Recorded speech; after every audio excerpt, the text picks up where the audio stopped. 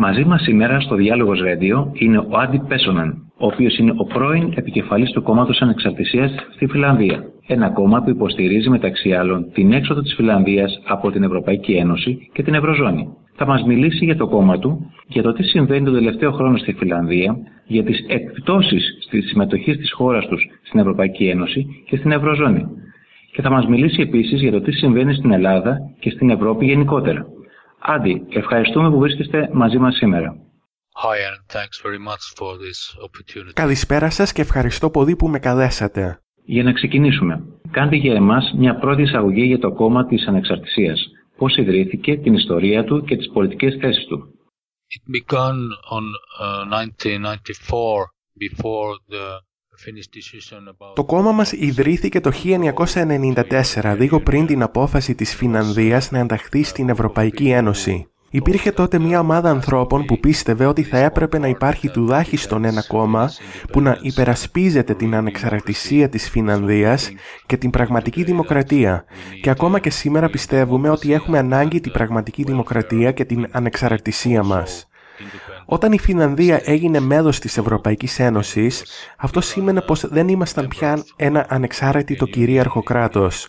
Αυτός είναι ο βασικός λόγος ύπαρξης του κόμματος της Ανεξαρτησίας και ύστερα από 20 χρόνια, όλο και περισσότεροι άνθρωποι έχουν καταλάβει ότι υπάρχει ανάγκη για μια μεγάλη αλλαγή και για επιστροφή σε εθνικό νόμισμα και εθνική κυριαρχία.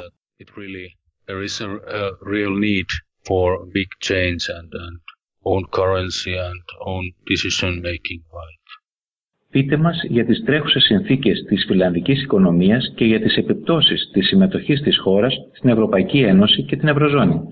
Eurozone membership has meant many difficulties. It has cost a lot Finland and Finnish people. Η συμμετοχή της χώρας μας στην Ευρωζώνη έχει προκαλέσει πολλές δυσκολίες. Έχει κοστίσει πολύ στην Φινλανδία και στον λαό μας. Οι εξαγωγές μας έχουν μειωθεί δραματικά. Ακούγεται αυτό το καιρό ότι το Ιανουάριο που μας πέρασε, οι εξαγωγές μας ήταν μειωμένες κατά 10% σε σχέση με το Ιανουάριο του 2015. Υπάρχει αυξανόμενη ανεργία και αυξανόμενη σύγχυση στη Φινλανδία, ενώ στα μεγάλα μέσα ενημέρωσής μας επικρατούν οτροπίες που αποκλείουν οποιαδήποτε συζήτηση για την έξοδο της χώρας μας από την Ευρωζώνη ή την Ευρωπαϊκή Ένωση. Παρουσιάζεται μόνο μία λύση, μία που συμπεριλαμβάνει την παραμονή της Φινλανδίας στην Ευρωπαϊκή Ένωση και την Ευρωζώνη. Το δικό μας κόμμα παραμένει εκτός Βουλής και συνεπώς είναι πολύ δύσκολο να ακουστούμε. And therefore it's very hard to get the voice heard. Είμαστε στον αέρα με τον Άντι Πέσονεν, πρώην επικεφαλής του Κόμματος Ανεξαρτησίας της Φινλανδίας, εδώ στο Διάλογος Radio για τη συνέντευξη της εβδομάδας. Έχοντας αναφερθεί στη μείωση των εξαγωγών, από ό,τι καταλαβαίνω, αυτή η μείωση οφείλεται στο εμπάργο της Ευρωπαϊκής Ένωσης κατά της Ρωσίας. Πείτε μας για τις επιπτώσεις αυτού του εμπάργου για τη Φινλανδία. Yes, it has had a very big meaning. Especially for sector of Ναι, το εμπάργο είχε μεγάλες επιπτώσεις για την χώρα μας, ιδίως στον τομέα εξαγωγών τροφίμων προς τη Ρωσία, που έχουν μειωθεί δραματικά, μαζί με άλλους εξαγωγικούς τομείς. Η Ρωσία μπορεί να μην ήταν ο μεγαλύτερος εξαγωγικός εταίρος μας, αλλά ήταν ωστόσο ένας από τους σημαντικότερους.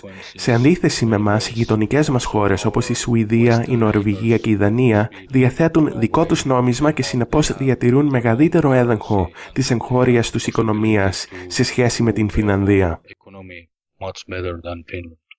Είμαστε στον αέρα με τον Άντι Πέσονεν, πρώην επικεφαλής του Κόμματος Ανεξαρτησίας της Φινλανδίας, εδώ στο Διάλογος Radio για τη συνέντευξη της εβδομάδας. Με ποιους τρόπους έχει αντιδράσει η κυβέρνηση της Φινλανδίας στην οικονομική ύφεση που βιώνει πλέον η χώρα? Έχει εφαρμόσει μέτρα λιτότητας και περικοπές μεταξύ άλλων? Yes, there is now continuing and a strong and difficult discussion. Ναι, όντως η κυβέρνησή μας εφαρμόζει μέτρα λιτότητας και αντιμετωπίζει τώρα την πρόκληση όσον αφορά τις δύσκολες αποφάσεις που πρέπει να ληφθούν για τη μείωση των δημόσιων δαπανών, ενώ υπάρχουν μεγάλες πιέσεις και για τη μείωση των μισθών. Είναι δύσκολο να προβλέψουμε τι ακριβώς θα αποφασίσει η κυβέρνηση, αλλά είναι ξεκάθαρο πως θα μειωθούν οι δημόσιες δαπάνες και αυτό θα σημαίνει αυξανόμενες δυσκολίες για τους φτωχότερους συμπολίτες μας.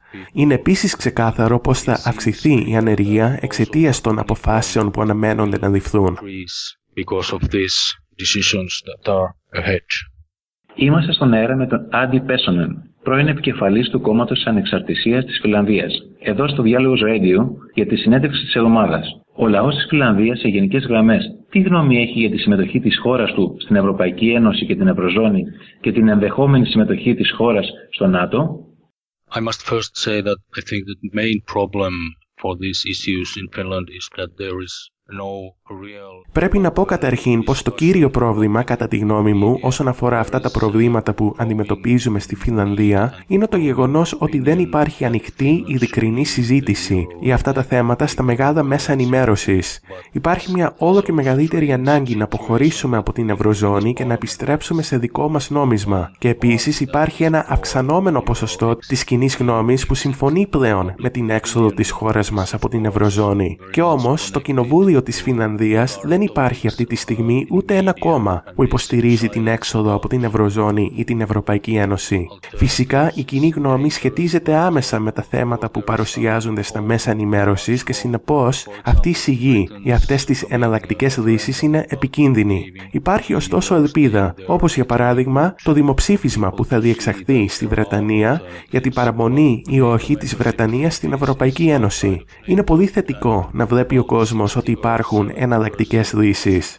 Σχετικά με την συμμετοχή της Φινλανδίας στο ΝΑΤΟ, αυτή τη στιγμή η χώρα μας δεν είναι μέλος του ΝΑΤΟ και το 60 έως 70% του πληθυσμού είναι αντίθετο στην ένταξη της χώρας στο ΝΑΤΟ. Ωστόσο, στα μεγαλύτερα κόμματα κυριαρχεί η άποψη ότι πρέπει η Φινλανδία να ενταχθεί στο ΝΑΤΟ, ενώ εντός της κυβέρνησης και του κοινοβουλίου μας υπάρχουν πολλοί που πιστεύουν ότι η Φινλανδία πρέπει να συνδέεται όλο και περισσότερο με την εξωτερική πολιτική της Ευρωπαϊκής Ένωσης. Πρέπει να πω ότι όσον αφορά την δική μου αντίληψη και τη θέση του κόμματος της Ανεξαρτησίας, πιστεύουμε ότι είναι πολύ σημαντικό να παραμείνει η Φινλανδία έξω από το ΝΑΤΟ και έξω από τους πολέμους που διεξάγουν οι μεγάλες δυνάμεις.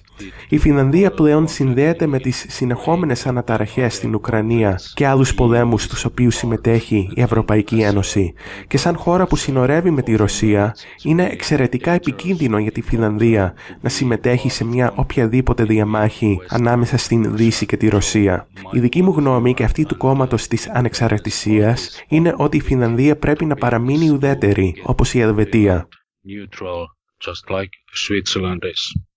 Είμαστε στον αέρα με τον Άντι Πέσονεν, πρώην επικεφαλής του Κόμματος της Ανεξαρτησίας της Φινλανδίας, εδώ στο Διάλογος Radio για τη συνέντευξη της εβδομάδας.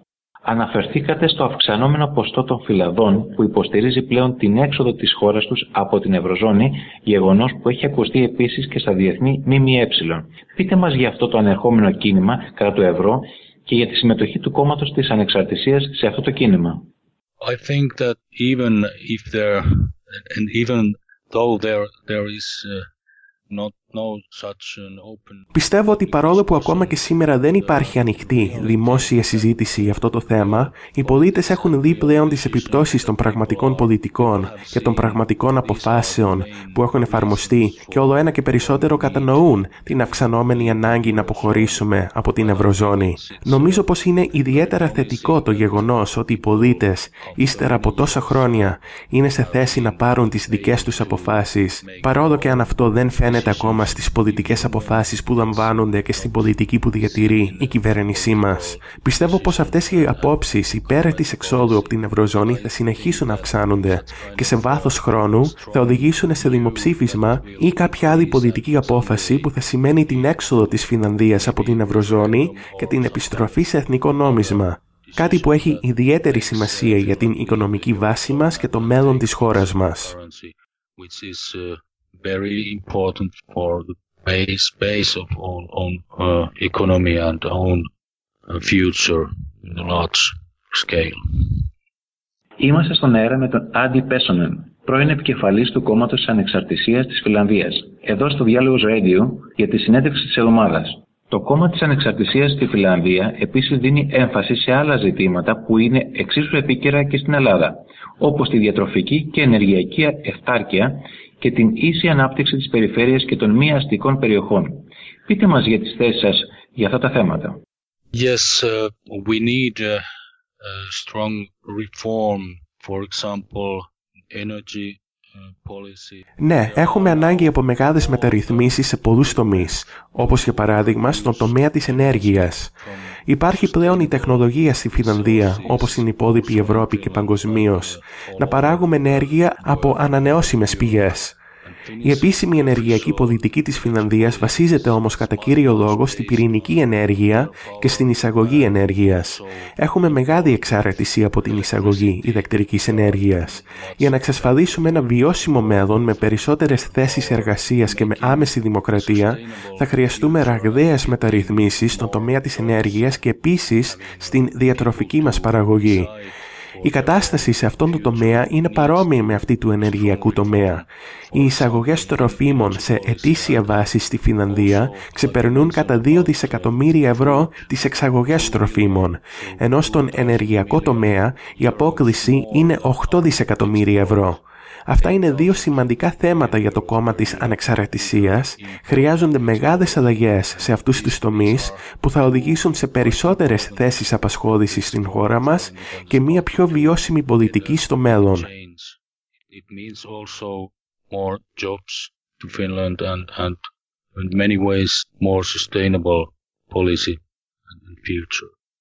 Είμαστε στον αέρα με τον Άντι Πέσονεν, πρώην επικεφαλής του Κόμματος της Ανεξαρτησίας της Φινλανδίας, εδώ στο Διάλογος Radio για τη συνέντευξη της εβδομάδας.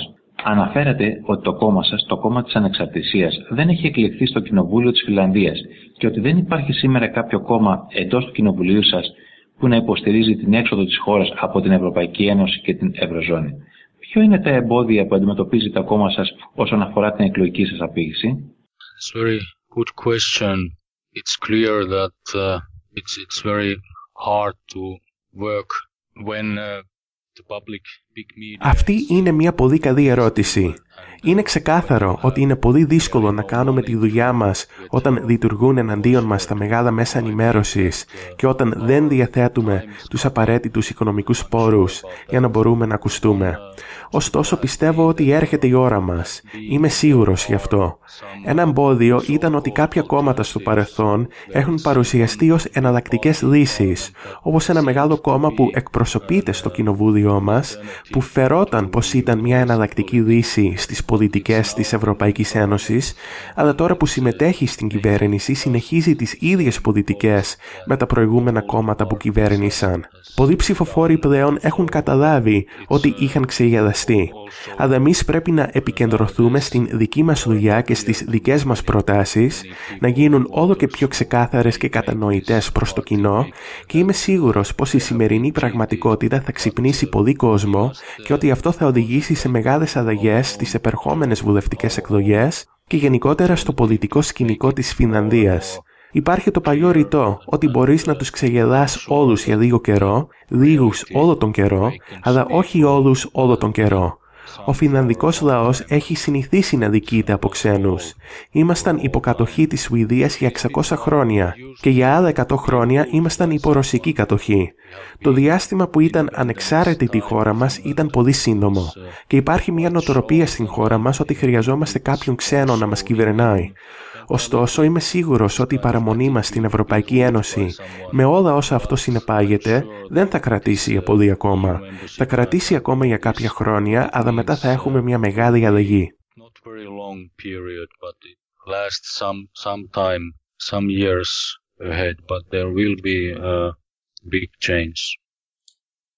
Είμαστε στον αέρα με τον Άντι Πέσονεν, πρώην επικεφαλής του Κόμματος της Ανεξαρτησίας της Φινλανδίας, εδώ στο Διάλογος Radio για τη συνέντευξη της εβδομάδας. Από ό,τι γνωρίζω, το Κόμμα της Ανεξαρτησίας είχε πάρει μέρος σε μια συνάντηση ευρωσκεπτικών κομμάτων και κινημάτων που διοργανώθηκε στο τέλος του 2013 στην Αθήνα από το Ενιαίο Παλαϊκό Μέτωπο, ΕΠΑΜ. Πείτε μας για τις σχέσεις που διατηρείτε με αυτά τα κινήματα και κόμματα σε ευρωπαϊκό επίπεδο. Yes, and it was a great success and a great meeting in Athens, what you just mentioned. Ναι, και είχε πολύ μεγάλη επιτυχία αυτό το συνέδριο. Ήταν υπέροχο. Διατηρούμε επαφές με πολλά κινήματα και κόμματα και πάντα προσπαθούμε να αναπτύξουμε νέες σχέσεις. Υπάρχουν πολλά κινήματα, για παράδειγμα στη Δανία και στη Βρετανία, και μετά από αυτή τη συνάντηση που έγινε στην Αθήνα, διατηρούμε σχέσεις και με κινήματα στην Νότια Ευρώπη, κάτι που είναι ιδιαίτερα θετικό για εμάς, καθώς μπορούμε να ανταλλάξουμε πληροφορίες και να κατανοήσουμε πως οι ανάγκες των πολιτών και οι απόψεις που υπάρχουν είναι όμοιες σε όλη την Ευρώπη, ακόμα και όταν οι πολιτισμοί διαφέρουν και οι χώρες έχουν μια διαφορετική ιστορική βάση. Τέτοιου είδους συνεργασίες είναι ιδιαίτερα θετικές και είναι πολύ σημαντικές για όλους μας.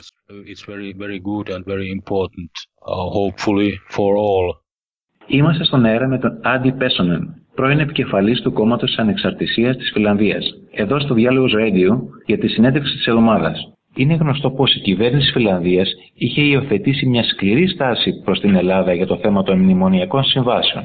Πώς θα σχολιάζατε τη στάση που είχε δείξει η φιλανδική κυβέρνηση προς την Ελλάδα? Quite problematic to say something clear about this.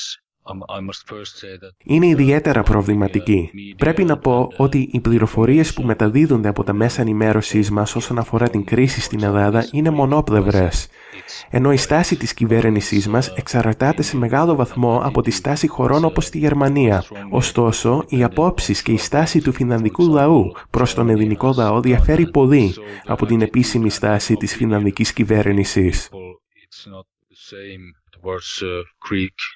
Than the Finnish government's decisions. Είμαστε στον αέρα με τον Άντι Πέσονεν, πρώην επικεφαλής του Κόμματος Ανεξαρτησίας της Φιλανδίας, εδώ στο Διάλογος Radio για τη συνέντευξη της εβδομάδας. Πώς θα σχολιάζατε το περσινό δημοψήφισμα που έλαβε μέρος στην Ελλάδα, αλλά και τις κινήσεις κυβέρνησης που ακολούθησαν μετά το δημοψήφισμα? Yes, I'm not very surprised, but δυστυχώς δεν με ξαφνιάζει αυτό που έγινε, αλλά πάλι δεν είναι θετικό να βλέπουμε να ξεγελούνται οι ψηφοφόροι και να πράττουν οι κυβερνήσεις το αντίθετο από αυτό που είχαν υποσχεθεί στους ψηφοφόρους και από αυτό που πιστεύει η κοινή γνώμη. Είναι ιδιαίτερα λυπηρό αυτό το γεγονός. Είμαστε στον αέρα με τον Άντι Πέσονεν, πρώην επικεφαλής του Κόμματος Ανεξαρτησίας της Φιλανδίας, εδώ στο Διάλογος Radio για τη συνέντευξη της εβδομάδας. Πώς βλέπει το κόμμα της Ανεξαρτησίας την αυξανόμενη προσφυγική κρίση στην Ευρώπη και την πολιτική που έχει υιοθετήσει η Ευρωπαϊκή Ένωση για το θέμα αυτό? The Western countries are behind of this crisis because if they're Οι δυτικές χώρες βρίσκονται πίσω από αυτή τη κρίση, καθώς εάν δεν υπήρχε δυτική στρατιωτική εμπλοκή στη Μέση Ανατολή και στις χώρες από όπου προέρχονται οι πρόσφυγες, η κατάσταση σήμερα θα ήταν πολύ διαφορετική. Πιστεύω ότι οι μεγαλύτερες δυτικές δυνάμεις δεν αναλαμβάνουν τις ευθύνες που τους αναλογούν. Είναι ιδιαίτερα λυπηρό να βλέπεις τόσα εκατομμύρια άτομα να υποφέρουν και τόσα εκατομμύρια να έχουν χάσει τις ζωές τους στο Ιράκ, στο Αφγανιστάν, στη Συρία και σε άλλες χώρες. Όταν σκεφτόμαστε πιθανές λύσεις σε αυτή τη κρίση, το πρώτο ερώτημα που πρέπει να απαντηθεί είναι πώς μπορεί να σταματήσει αυτός ο κύκλος βίας. Είναι προφανές ότι όταν καταστρέφονται χώρες και επικρατεί μια κατάσταση ακυβερνησίας, όπως γίνεται τώρα στο Αφγανιστάν και στη Λιβύη για παράδειγμα, όταν δεν υπάρχει πια κράτος, μιλάμε για μια πολύ επικίνδυνη κατάσταση, ιδίως όταν δεν υπάρχει κανένας που θα αναλάβει την ευθύνη να διασφαλίσει την ασφάλεια και να συμβάλλει στη δημιουργία ενός βιώσιμου μέλλοντος. Σίγουρα όσον αφορά την προσφυγική κρίση, πρέπει να υπάρξουν μέτρα για να προστατευτούν αυτοί οι άνθρωποι και να τους προσφερθεί βοήθεια όσο το δυνατόν πιο κοντά στην πατρίδα τους, αν και σίγουρα κάποιοι από αυτοί αναγκαστικά θα καταλήξουν σε άλλες χώρες. Δεν υπάρχουν εύκολες λύσεις δυστυχώς, αλλά για να αποφύγουμε τα αυξανόμενα φαινόμενα ρατσισμού και άλλες δυσμενείς επιπτώσεις, οι κυβερνήσεις μας πρέπει να συγκεντρωθούν στο να βρουν οριστική λύση για αυτή τη κρίση και αυτούς τους πολέμους.